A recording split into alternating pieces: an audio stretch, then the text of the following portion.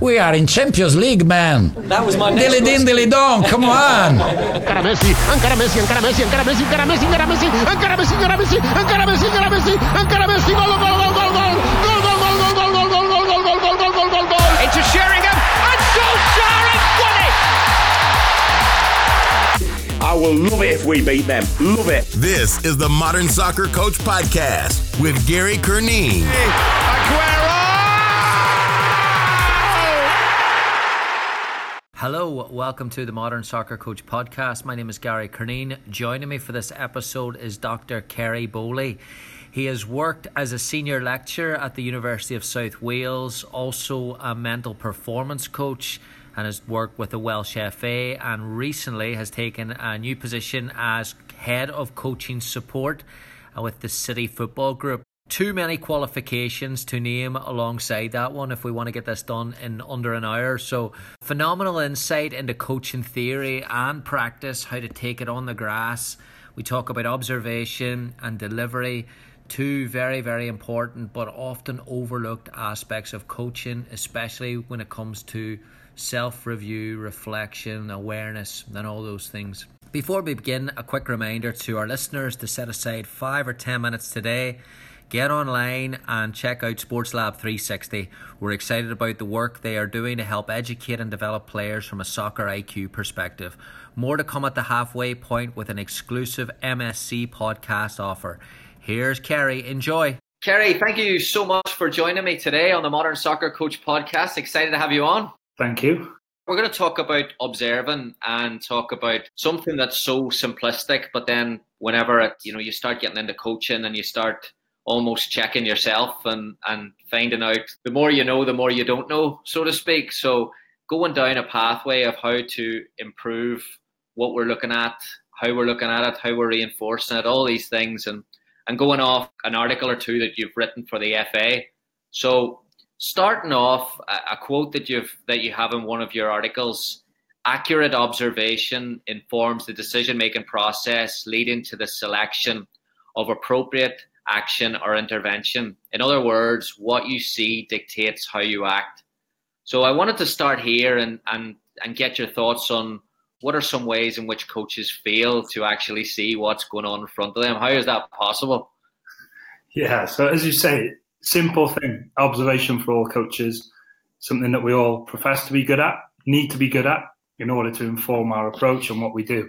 But I think some of the things that we can all slip into, and a lot of it comes around the more we know we want to be even more detailed and complex in our processes rather than keeping to simplicity is genius kind of model of seeing and doing. But just some of the things, I guess, that we can fall into from time to time is, take a session, for example.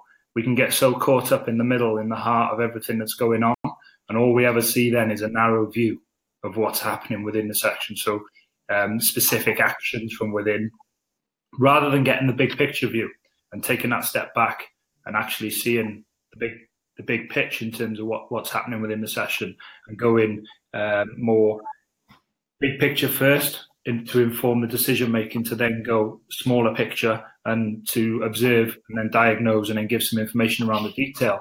So I guess from a training perspective, it would be that in terms of a balance between being in there and seeing what the players see, an individual player might be seeing. So whether that be standing behind them, seeing it from the side, seeing it from in front, different positions that we're all taught on coach education courses, to then being able to stand on the outside of the session and actually see the big picture and where it fits within the wider lens, if you like, of the session. So that would be one for me. And then some of the others would be not really knowing what I'm looking for. So if I observe in a training session, maybe on a match day, stood on the touchline, and in the first half, I'm not really sure what I'm looking for. So as a result of that, what we tend to do then is we look for everything but see nothing. Because as we all know, the game is chaotic. There are so many actions within a single minute of a game, so many different things going on the ball, away from the ball, in possession, out of possession, that it's absolutely impossible to see everything. And more importantly, to recollect everything that goes on accurately. So as a result of that, being more specific in terms of a framework for what I'm looking for and understanding what is it that I want to see, whether that be from my team, from units, from individuals, And then what is their role within it? So what are the roles and responsibilities of my goalkeeper? What is it in terms of the profile roles and responsibilities of my centre half, of my fullback? And then when you start to operate in that way, then the most important one for me then is to be consistent. So that from week to week, session to session, match to match, that we've got a consistent framework for what we look for and the way that we then give information off the back of what we observe, rather than going ad hoc and gung-ho where every week it can change. And for players then it becomes difficult from a learning perspective, because there's nothing really as a solid foundation, as a base for consistency, which means that the terminology might change every week. The language I'm using is going to be changed. My approach to how I give that information is difficult. And then it becomes harder for them to pick up on the cues that they need, and the information in the way that they need it in order to be able to process that to inform their own performance and their own behaviours. So they would probably be my biggest two, really. Being in the session too much and not seeing the bigger picture, and then not really knowing what I'm looking for. And as a result, looking for everything but seeing nothing. Does traditional coach education send us down a pathway of focusing? So say I was taught in my coach education to focus on a certain topic. And then when you're looking at that topic, it is wrong to look at something else. So if it's midfield play and a fullback steps in and you're saying, giving feedback to the fullback, that's not part of your session topic. Does that condition me then to almost take a too narrow focus in my education, in my session plan? Yeah, I suppose potentially it's difficult because there's so many different forms of coach education, and depending on what course you're on and with which governing body or federation or whatever, sometimes that can vary as well. I can only speak from my own kind of experiences in there, and that I think we need to see coach ed for what it is. That's an important thing for us as coaches, because it's a bit like when you're learning to drive. When you pass your test, you demonstrate a level of competency, but it doesn't mean you're going to be a Formula One driver. And that's what we need to see it as. So when we pass our coach education and we demonstrate a level of competency at whatever level that might be, 1, 2, 3, 4, D, C, B, A, whatever we want to call it, then it shows that I can coach to that level in terms of the way that I give that knowledge and my understanding at that level. What it doesn't do is guarantee success. And that's the difficult bit. That's the craft of learning to coach, through your experiences and the way that you give the information. But I do take on board your point around focus on a specific theme. But even through a lot of my coach ed journey, and I think coach education's done a lot to try and address these kinds of things over a period of time now, really, is I've always been taught to see the detail, but also not lose sight of the big picture. And that is tough. Because naturally, the example you give there about the fullback stepping in, it's real. And one of the big things that I often say, and through all the students and different coaches I've had through coach education and whatever, is try and make things look like the game. So when you develop a session, the first thing, so take you one of my head of youth at the Welsh Premier League Academy that I've been working at more recently, when I walk out and see you coaching, one of the first things I want to know is, does it look like the game? So is there a tempo to it? The pictures, are they realistic? Are the distances realistic? And does it look like football? If it does, then we've got a great start point. So when it comes back to your example there, where fullback might drive inside and create an overload in midfield, then I'd be saying, well, does that happen in the game? Yeah. So if it can happen in the game, then allow it, coach it, and work around it. And rather than stop it from happening, use it as an additional option. So breaking lines with the ball from a fullback. And how do I then coach the midfield players around it? Because the picture now changes. It's not the contemporary picture that, I'm going to play into the deep lying midfield player and then the two in advance of that, if that's what you play. I want you on the outside shoulders to go and open the middle of the pitch up so we can play through.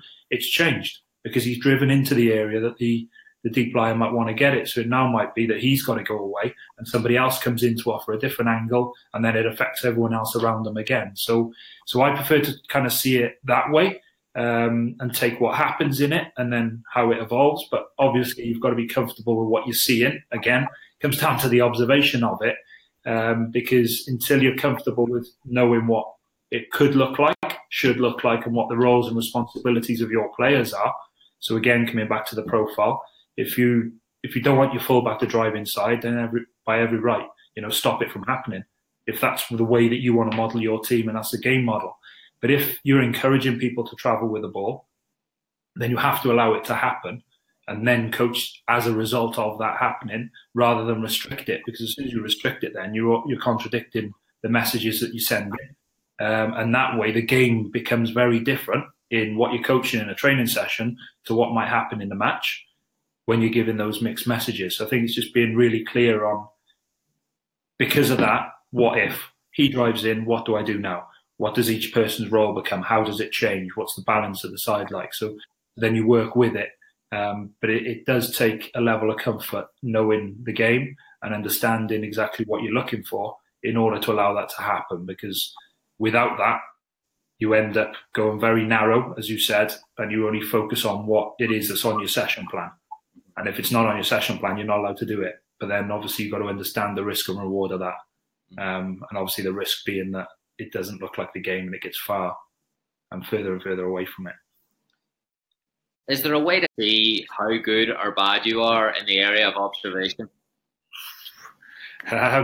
Difficult one, because there's not a single measure out there. Specifically with football, it's probably even worse, because when you think about the various different models of play, philosophies, styles, whatever you want to call them, everyone's got an opinion in football and everyone will do things slightly differently. So us as coaches, then we've got to embrace that. I think if I was to encourage anything in terms of the validity of what you're seeing, one is to try and see things over a period of time. So one single snapshot of it may not necessarily be a true reflection of the norm for that player. So the start point is always to know your players. And I guess it comes down to that, the whole process of at what point do I step in when players either make a mistake or are not really doing what I want them to? And how do you know that they didn't see what you want them to see? Or was it just the execution of what they were trying to do? So as an example, if I'm a deep line midfield player and what you want me to do is break lines with a pass to play forward, and I don't do it the first time and I give the ball away, was it that I didn't see it? Or was it that I tried to do it, but actually I just got it all wrong in the way that I tried to execute the pass, and it was simply that? As a result, that then starts to inform how I need to intervene. So if it is just the technique of it, the execution of it, it's very different to if I haven't seen it. If I haven't seen it, then you need to recreate it for me and help me to see the picture. But if I know the picture, don't recreate it for me, because I'm going to get frustrated as a player if you're recreating the whole thing again. When I know it, it's just that it's come off my toe. And it was just a judgment in terms of the execution. So I think that in itself is an important consideration in terms of exactly what it is that they're seeing or not, and what is the diagnosis of it. And then the other bit is to, when you're seeing it over a period of time, if you can record sessions and record the match footage, then validate it against the actual footage. So what I think I saw there was this. Now can I use some of the footage? And was I actually seeing the right picture? Because we get a different view quite often to what the players get, especially on a match day. If we're stood on the touchline, then we're getting a very different view. We're looking from the side. So what we can see as an option may not have been an option from the position of the player. So it's important to see the footage again. That gives you the opportunity to play it back slower and really consider it. And then the next bit is to speak with the player around the footage potentially. They'll be able to tell you then what they were seeing at that specific moment, which then may explain why they did or didn't play the same pass, or whether they didn't go and press in a certain way, because they would have seen it through a different lens. And I think it's really important to consider them in it, because they are the key decision makers when they're on the field. So we have to consider that. And then the other bit, as it is with anything, the more people you speak to, the more eyes you get on something, the more valid it becomes almost. So if you've got assistant coaches with you, use them. Ask them for their input. And if 2 or 3 of you think you're seeing the same thing, then there's a good chance that what you're seeing is a fairly accurate reflection of what's going on the pitch. If you are seeing different perspectives, then that's healthy too, because it'll help us open our minds to see different ways of and different points of view, which then will help us hopefully to drill down to get to the real crux of what is it that we need to see. But as with anything else, and I'll continue to say it, it's knowing exactly what you're looking for in terms of that framework first, because without that, if you ask 50 people, you'll get 50 different opinions probably. So if you've got a coaching staff of 4 or 5, then as provided all of that, their feedback and the way they view things is through a similar framework, then you can be pretty sure that you're going to get quite a valid and credible perspective on what it is that's happening. So not an easy one, because there's no hard and fast. Going back to that player's perspective, that's something I learned here. I deal a lot with the players' feedback after games, and with the system that, you know, you watch the game and you can clip and you can comment and you can try to have a little bit of interaction. And we've got a Japanese World Cup winner here, Yuki Nagasato, and for my first couple of games, I thought I would inform Yuki of certain decisions that she was making on the pitch, thinking, coach, player, listen, this was on here, this was on here. She's coming back in a coaching course that's like, yes, but I tried to do this to this to this. It's 2 steps ahead of where I was thinking.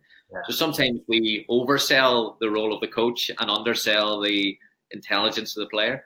Absolutely, yeah. And, you know, people call it modern coaching. I see that quite a lot on social media. This bit around empowering players and giving autonomy. I don't think it's modern. I think that's where learning kind of started. You know, when you look at a lot of the constructivist approaches to learning years and years and years before my time, well, they were doing it then. They were advocating it then. You know, learn to connect and learn from the environment. What is it from the environment that I can learn from other people, the significant other, which may be the coach at the right time. So these things have been there in the pedagogical literature around learning more generally and widely. So I think important one, because it's their experiences. You know, nobody's learning what you're learning.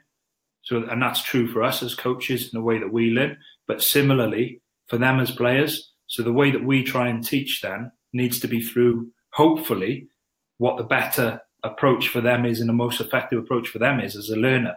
And the only way to get to that stage is to understand where they're coming from. So opening that dialogue, understanding what is it that they were seeing at that particular time, which then helps me get a grasp for what their understanding of the game is, then the language that they use to talk about the game. And if I can connect people through using similar language to what they're using and using the examples that they give me, then the chances are in terms of that buy-in, I'm going to get far more, because then now we're at the same level. And I often think it's one where, do the players have to adapt to the coach, or should the coach adapt to the player? And for me, it's always the first approach should be from the coach to adapt to the player. Because, you know, if you talk anything around the role of the coach, power, whatever it might be in terms of shift of coach, players hold the power. Because if they don't go on the pitch and perform, then you're powerless on the side. You can't do it for them. So make that first approach to help them, then you'll get longer term buy-in, and then over a period of time you can bring people and influence people a lot more onto your way of thinking, if that is what you want. But similarly, the more involved they are in the process, the more motivated they'll be, the more committed they'll be towards continuing along the journey that you're on. And the chances are that that's only going to bring about extra learning and then a better level of performance in the end. Just to go back there, about a few minutes ago, you said about the player getting frustrated if you were talking about the technical mistake and they saw it. But what about the coach getting frustrated, and especially match day and coaching on match day and the coach being so competitive and seeing the game through, but now it becomes pressure, emotion. How can emotion cloud our ability to observe? Yeah, massively. And it's almost do as I say, not as I do kind of thing, I think, for all of us as coaches, because from time to time we can all fall foul of that, where in the heat of the moment, we almost try to become fixers. So something happens and I want to fix that situation, and then I want to fix the next situation, I want to fix the next one. Well, you know, everybody, including the coach on a match day, is going to make a mistake. Every single person on that pitch, officials included. No one will intend to make a mistake. No one goes out there to make a mistake, but they will. You know, whether it's as simple as going to play a ball at the line, it goes into touch, whether it's giving a free kick away, whether it's missing a header, whatever it might be, someone's going to make a mistake somewhere. And what we have to, again, be clear on is what are our big messages for today? What are the key things that we're going to focus on? And as a result, that I'm going to observe. And what are the things that I'm going to park? Or as one of the articles I know you read would say, I'm going to mark it for a later date. And that decision for me comes where training and match day becomes linked. So if on a match day I gave 3 key messages, for me, those 3 key messages should be what's happened through the week in training, so that there's a consistency there again. If we say that training is to prepare people for the game in the larger sense, then use it to prepare people for the game. As a result, try and keep the approach on game day similar to or consistent with the training day, so that there's a level of familiarity over what certain pictures might look like. Although obviously every game they'll change because the opposition will change. You can never perfectly recreate a situation from a game day, but you can give some ideas and principles around. And having that level of consistency with 3 learning outcomes, or whether they go a message for the team, message for the unit, message for the individual, however coaches decide they want to do it, then use that as your framework for observation on a match day. So that decide when you go in, what are the things I am going to look for, and what are the things that if they happen, then I'll mark them as they go. And whenever whatever situation provides itself, the platform there for observing, then you just go, well, is it within one of my 3? No. Okay, but it might be important, so I'll mark it for a later date. Now that later date may become the review of the game when you see the footage and the whole game back, so that you start to build up a picture over a period of time. And if you're getting consistent markers week by week, then it probably suggests there's something there that needs to be worked upon. But if there are some abnormal ones where there's just one week there's something in there, then it's probably less of a level of importance in terms of what we need to work on. So as a result, so if I just give you a real simple example, if in possession, what I'm going to look at is one of the key things for me around the team is opportunities to play forward from whoever. And then within that, the specific detail being around opportunities to play through. And that's what I'm really interested in. Then I focus my feedback, both during the game, at halftime and post-game, on those specific things around playing forward and playing through central areas. There's another element to it, naturally, where sometimes playing round or playing over is the best option. So within that, they may become my markers for opportunities where, because the focus was to play through, we've tried to play through too many times. As a result now, can we start to look at this situation? This is a classic situation where the midfield units got really compact. There's no space to go through the middle. We need to go on the outside. Or I'm a centre-back. I want to play through because that's what our focus is for today. But I've been pressed quite quickly, and there's a high line in the opposition in terms of where their back four are. So that could have been the opportunity to go and play over first, so that you pick the right one at the right time. But they become my markers. And what I really provide the detail on is how I played through, because that then gives a level of consistency from training for them in terms of the types of pictures, types of scenarios they might have been faced with.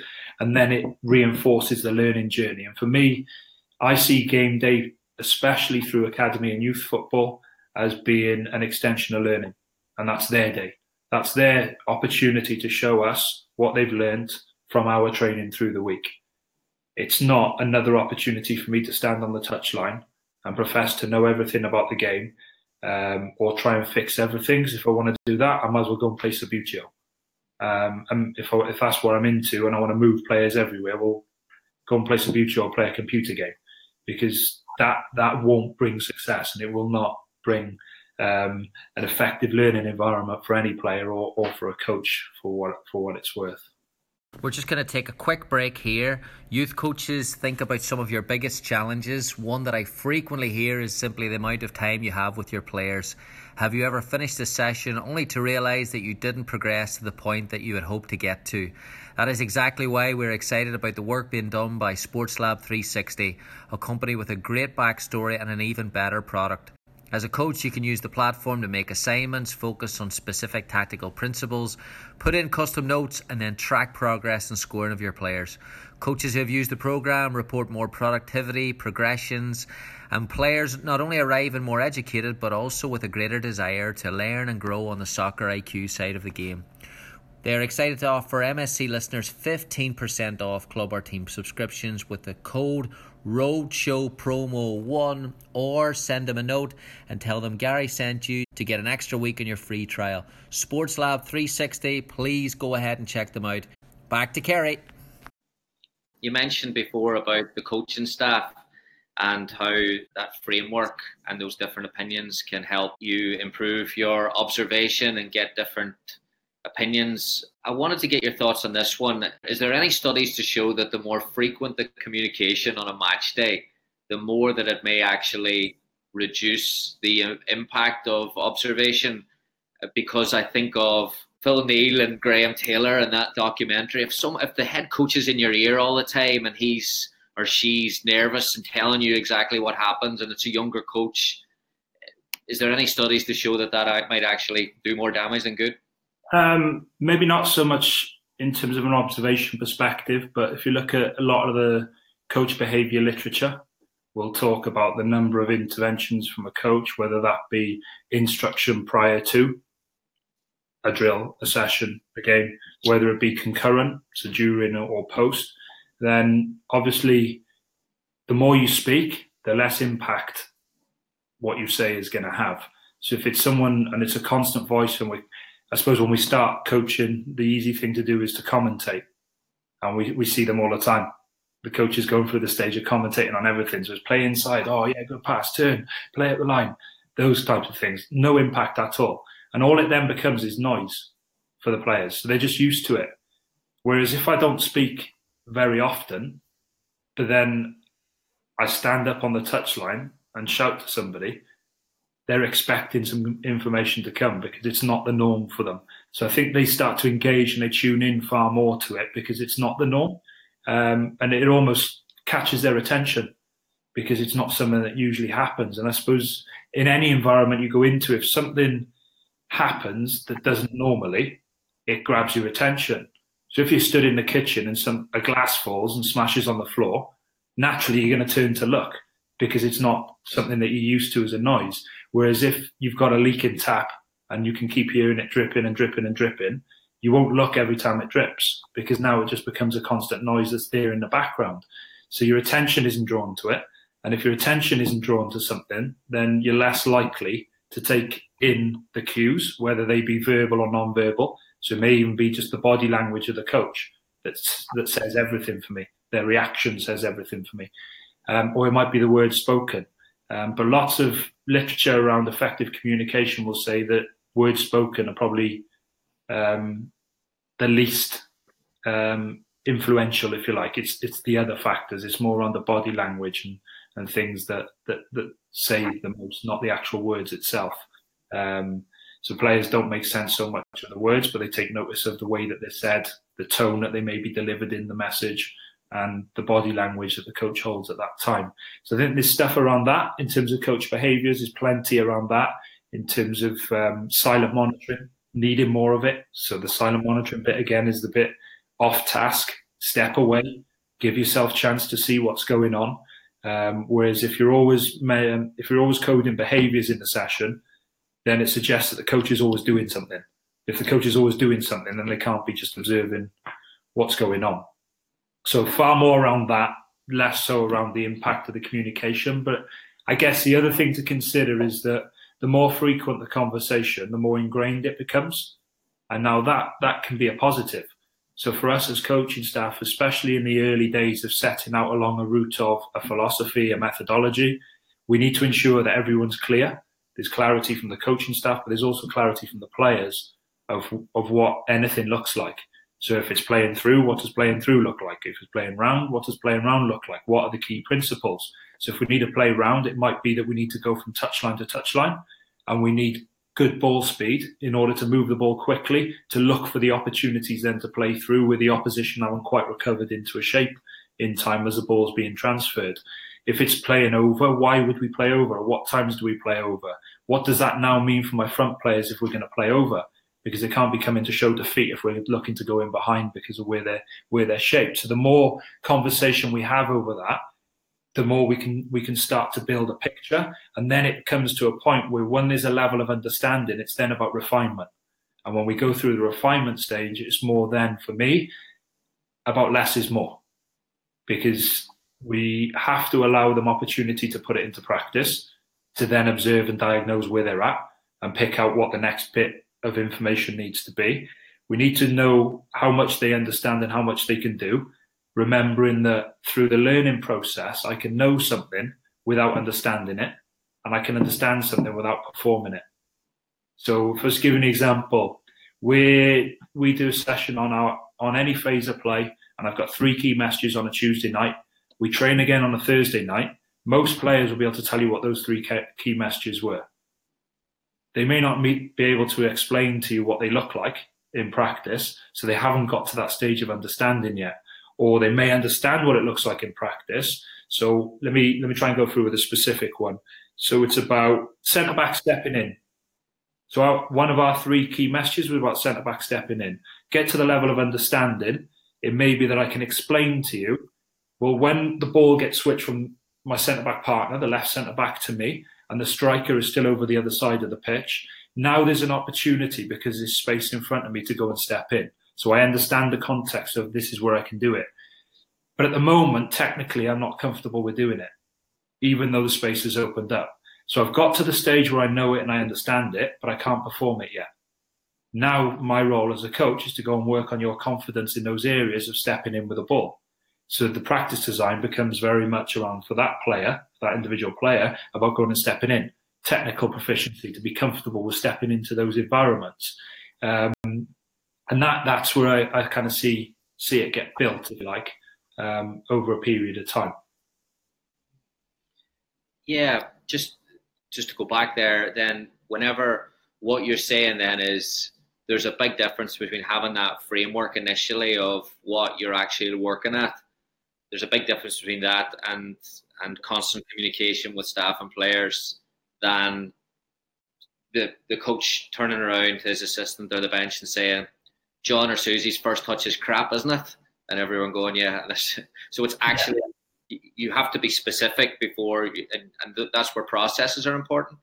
Absolutely, yeah. So we need to get that broad level detail of what is our game model, what's our methodology, where does the methodology fit within the philosophy? Because for me, they're different. The philosophy is the overall style. The methodology is the doing. So how we bring about that style. So initially, there will be more detail that way. Obviously, being mindful of not overloading with too much too soon. So it needs to be drip fed over a process. But then it's about how can I continually reinforce the key points without saying the same things or doing the same things. So does that become an element where the players are now involved?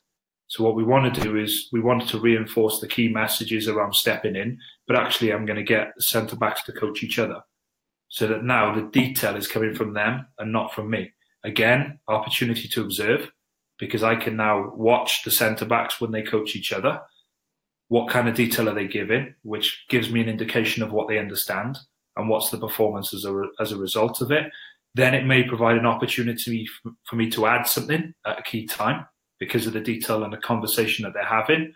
Or it might be, do you know what, they did a brilliant job there. Now they're ready to get a little bit more detail around a specific situation because I've been able to observe where they're at. Or it might be that one of the players does need that. And actually, if you consider this in addition, that'll help you even more. So that could be an opportunity. Other ones have been where you potentially could get, say you get your back four, they'll present to the midfield unit what their key roles are. So this is what we need as a back four because this is our game model and how we play. As a result, it would be helpful if you as midfield players did this to help us. Got it? So now we've passed the messages on. Midfield players then get that and they do the same with the attacking line. So what you're now doing is joining the units on the pitch without you as a coach having to coach it and say the same things over and over and over again. And without players having to stand on the pitch with stand-still sessions because they're getting an understanding as they go.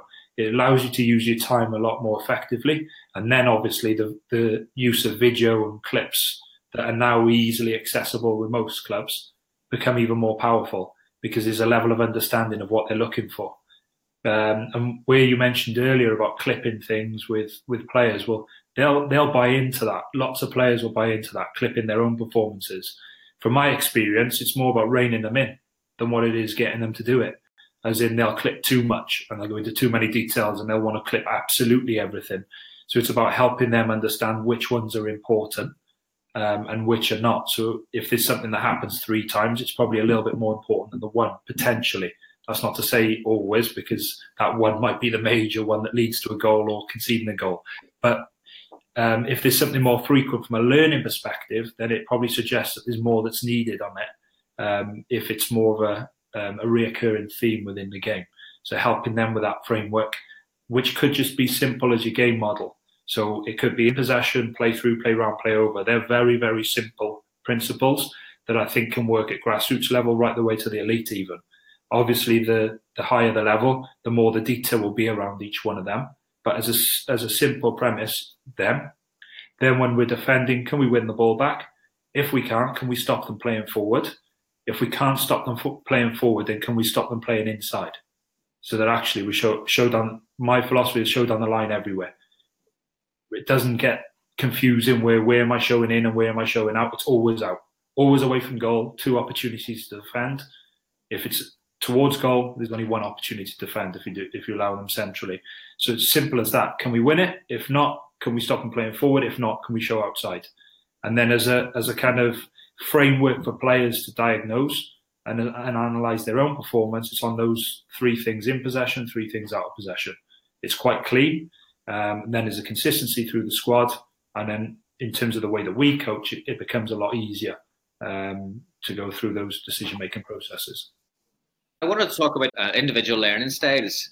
Something that is obviously we're getting more awareness of that now as a coaching community, but I'm not sure we know exactly how to go about it. So I wanted to get your thoughts on how do coaches do this initially? Is there a standard testing method that you can assess each individual learning style? And then when should they do it? Is there a best time to be doing this process? Before season, during it, pre-season? Get your thoughts on that. I'm not a massive fan on learning styles, if I'm honest. I think a lot of the literature is probably debunking that now more than anything. I do believe that we have learning preferences, but I think we have learning preferences that are context specific.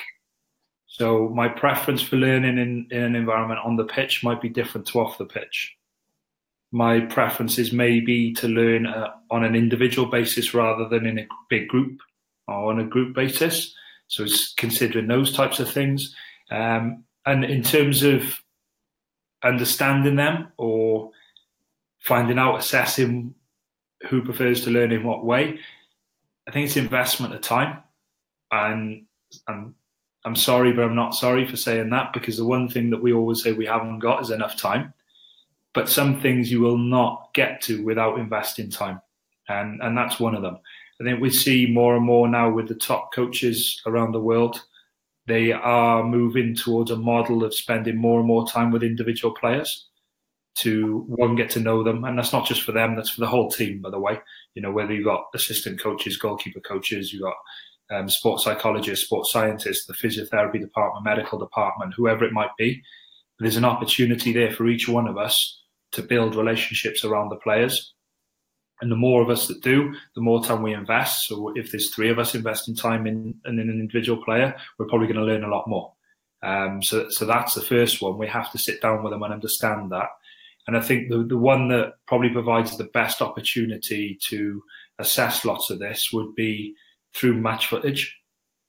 Sitting down with an individual player and looking back through the game and having a discussion around what they're seeing, and then offering a perspective of, this is what I'm seeing as the coach, and this is what I think you may have been able to do. So we all of a sudden now we start to, 1, we're including them. 2, the main thing for having those types of discussions and understanding how they best learn is to help them be more effective when they're on the pitch. So what better way than to use what's happening on the pitch as the tool for doing it? So from an efficiency perspective, it's good as well. But then it allows us to judge where they're at in terms of a level of understanding, what they would call where they've come from before, what they're comfortable with, what they're not. And what I also find is if you go from an individual conversation where we've discussed something around, let's say, wide player didn't track the run. As a result, the fullback went, created an overload in the wide area, they scored from it.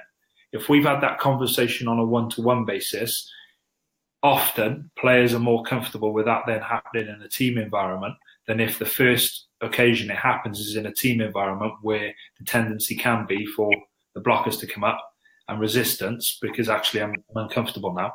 You're now picking out a fault in my performance in front of everybody else. It's public.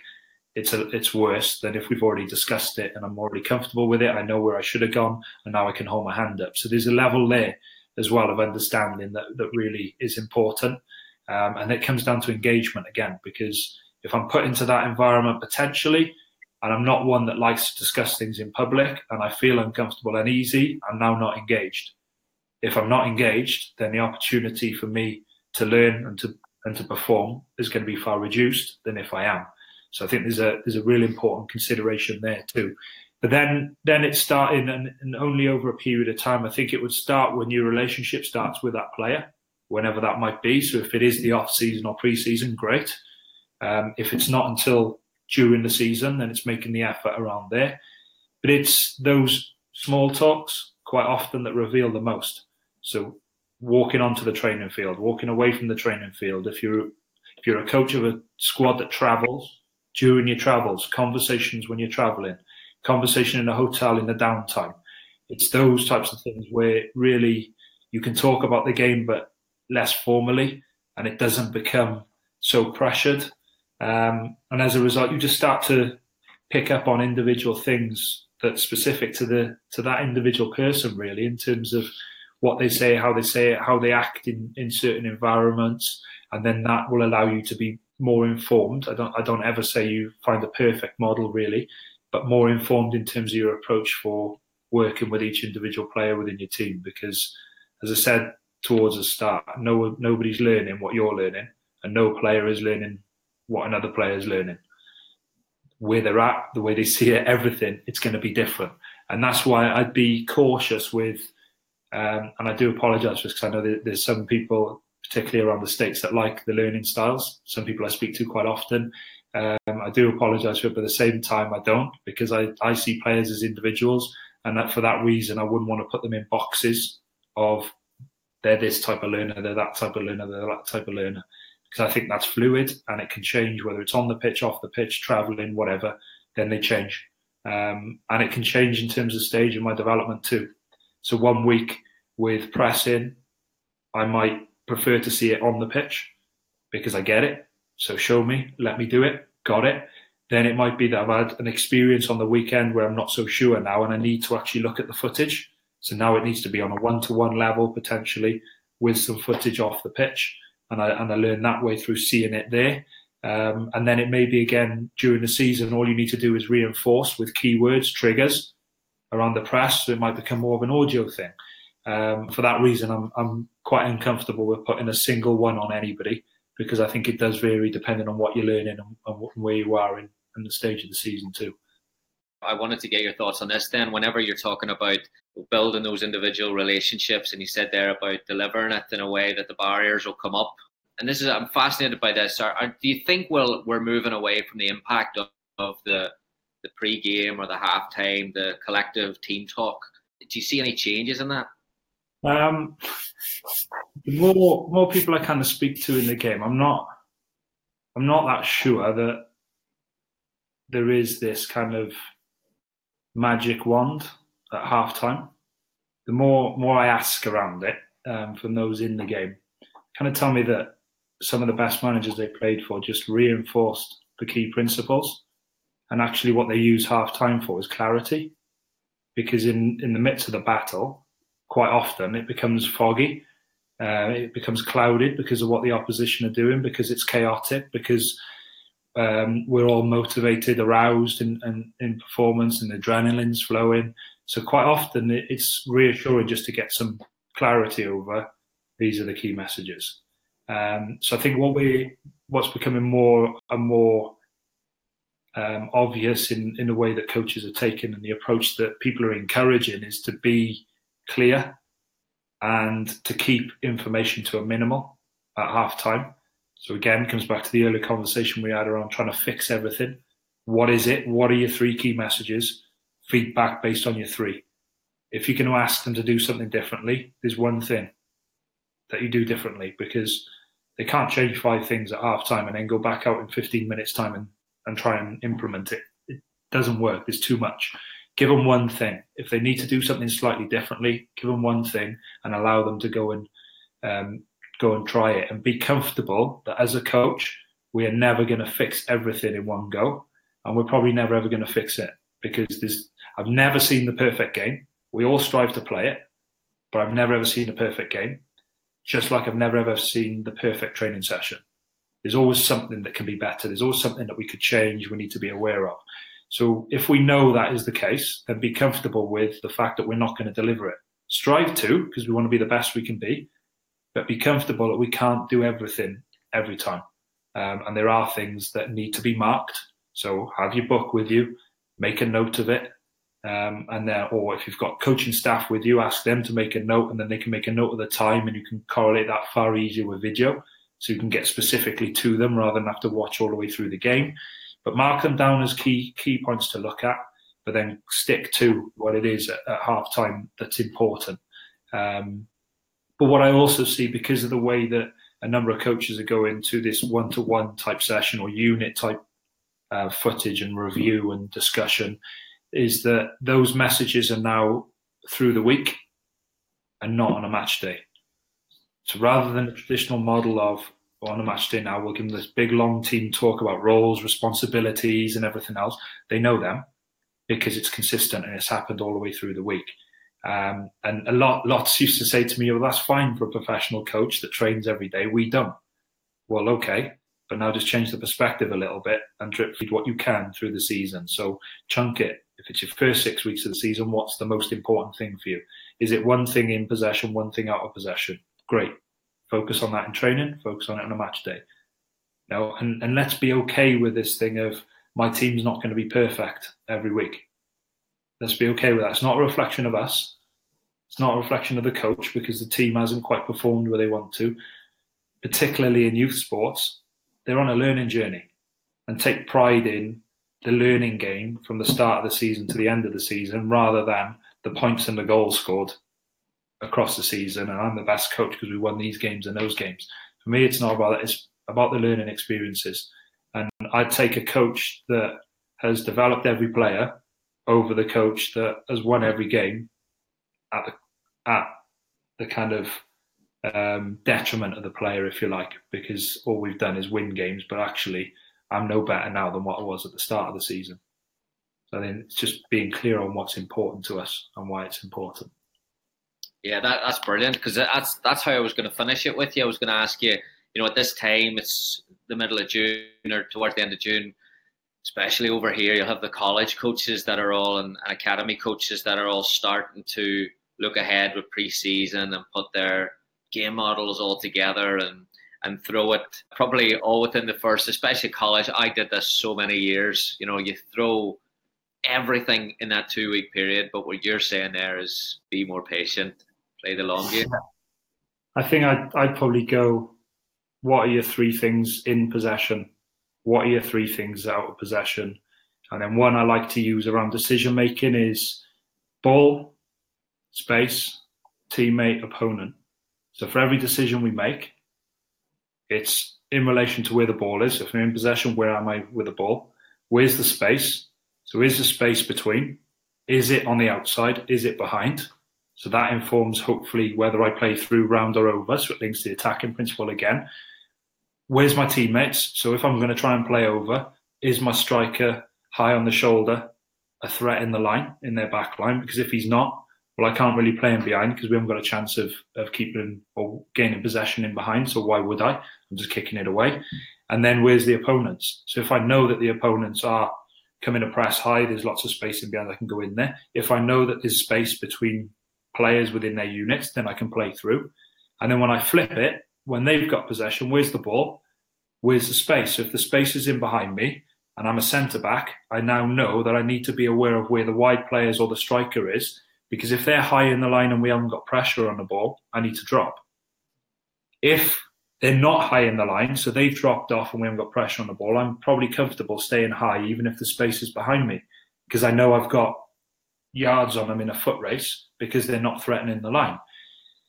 Or is the space in front of me? So is there too much space between me and the midfield unit? As a result, the number 10 or the 9 can drop in there, or the wide players can roll inside into those space to play. If that is the case, how do I make the space smaller? So do I need to go higher and get the back 4 up with me to get higher? Or is it that space is down the sides of me? So my right back has gone to press high up the pitch and I'm the centre back. All of a sudden now the danger is the channel. They can clip the ball in the channel and then there's a foot race in the channel. As a result, now I may need to change my marking position and go and stand on the other shoulder of the striker so that if the ball gets played in the channel, I can win it. And then if it comes inside, I've also got my other centre-back that can recover to help me on the inside. So it's then about me manipulating my position. And I think with that principle of ball space, opponent, teammate, and the 3 principles in possession of play through, play round, play over, and 3 maybe out of possession of can we win the ball, can we stop playing forward, can we stop inside, that is quite a nice, easy basic, real basic, and some will say, oh, it's real common sense. Well, yeah, but we sometimes lose sight of that. But it provides the building blocks then where over the first 2 to 3 weeks we can focus on them things. Then we can add to it as we go. So then it can become about the detail of how do I play through when I'm centre of the pitch as a centre half or a deep line midfield player. What does playing through look like as a number 10 where the area is congested? What does it look like as one of the wide players, as an example? Then it's around, well, playing round. What does playing round look like as a centre-back? Well, I'm a part of the process, which means that ball speed is going to be really important. So I don't take 15 touches before playing out to the other centre-back. I get there quickly. So then we can focus on the detail as we build. But initially, let's understand what the principles are. And that's how I would work. Not to say it's the only way, because there are so many ways in the game. But that for me seems a common sense approach, and when I speak to people, it kind of makes sense. So if it helps, then great. Let me know. Brilliant. Kerry, thank you so much. Absolutely fantastic, and appreciate all the work you do. And I know you said eight years you've been coming to the US, so I'm sure there'll be coaches that'll be lined up to see you again in Baltimore, and we wish you the best of luck in the new role. Thank you very much. It's been a pleasure to speak to you. And we'll speak again, no doubt. Thanks so much to Kerry for his time and his insight there. I hope you enjoyed it as much as I did. That's another one for me where it was a case of taking as many notes after the podcast as I was doing in the prep work before it. So really, really enjoyed it. The big takeaway for me was that aspect where he was talking about spending more time with individual players in terms of more staff investing more time will allow you to learn a lot more about them. And he was talking about individual learning styles and how he wasn't really a big fan of just labelling them in the learning styles, but more in terms of getting to know them as individuals. And when he talked about how you could have a discussion with them with the video about the game and learn to get a perspective from their side, include them in their opinion, and then also assess the level of understanding. And I have always gone about this the other way round, where you would deliver it in front of the team and then you would then check with the player afterwards and follow up with the player. Whereas he is saying that you should talk to the player before you deliver to the team, because when the barriers come up and the engagement level come up, and sometimes we think of negative body language, or we say as a player is uncoachable because maybe they didn't receive the information the way we would want them to. But I think Kerry has a really powerful point there, where we should be looking at ourselves, and if we don't deliver it in the right way, then we are responsible for that message being received in the right way, the way we would want it to be. So having the individual with conversation with the player before confronting it or before even raising it with the team, I think it's excellent advice for coaches. So I've already put that into practice this week. I had to deliver something, and one or two players I decided to talk to them about. It wasn't really a negative point, but I wanted to talk to them about what I was going to deliver and get their perspective on it, and then kind of assess understanding, which he advises us to do. So it went really, really well, and I learned one or two things that impacted my presentation before presenting. because the players gave me one or two perspectives. So it's something that I'm going to try and do. It's a lot more time consuming because as coaches, again, we try to be efficient with our time. We try to do it as a case of, right, I want to put this together, get it in front of the team, I want to deliver it. But taking a step back in the prep work and spending that 20 or 30 minutes with the 2 or 3 individuals that are going to be at the forefront of the presentation, I think is really, really valuable, just in terms of landing that information and making sure it gets from A to B and making sure the engagement is there. And I really enjoyed that. Would love to hear your thoughts. As always, at Gary Curneen on Twitter, at Gary Curneen on Instagram. Always love hearing from coaches. Appreciate you listening to the podcast. Have a great week. Goodbye. Thank you for listening to the Modern Soccer Coach Podcast. For more coaching topics, sessions, and resources, head on over to Coach Curneen on Facebook or visit the website at www.modernsoccercoach.com.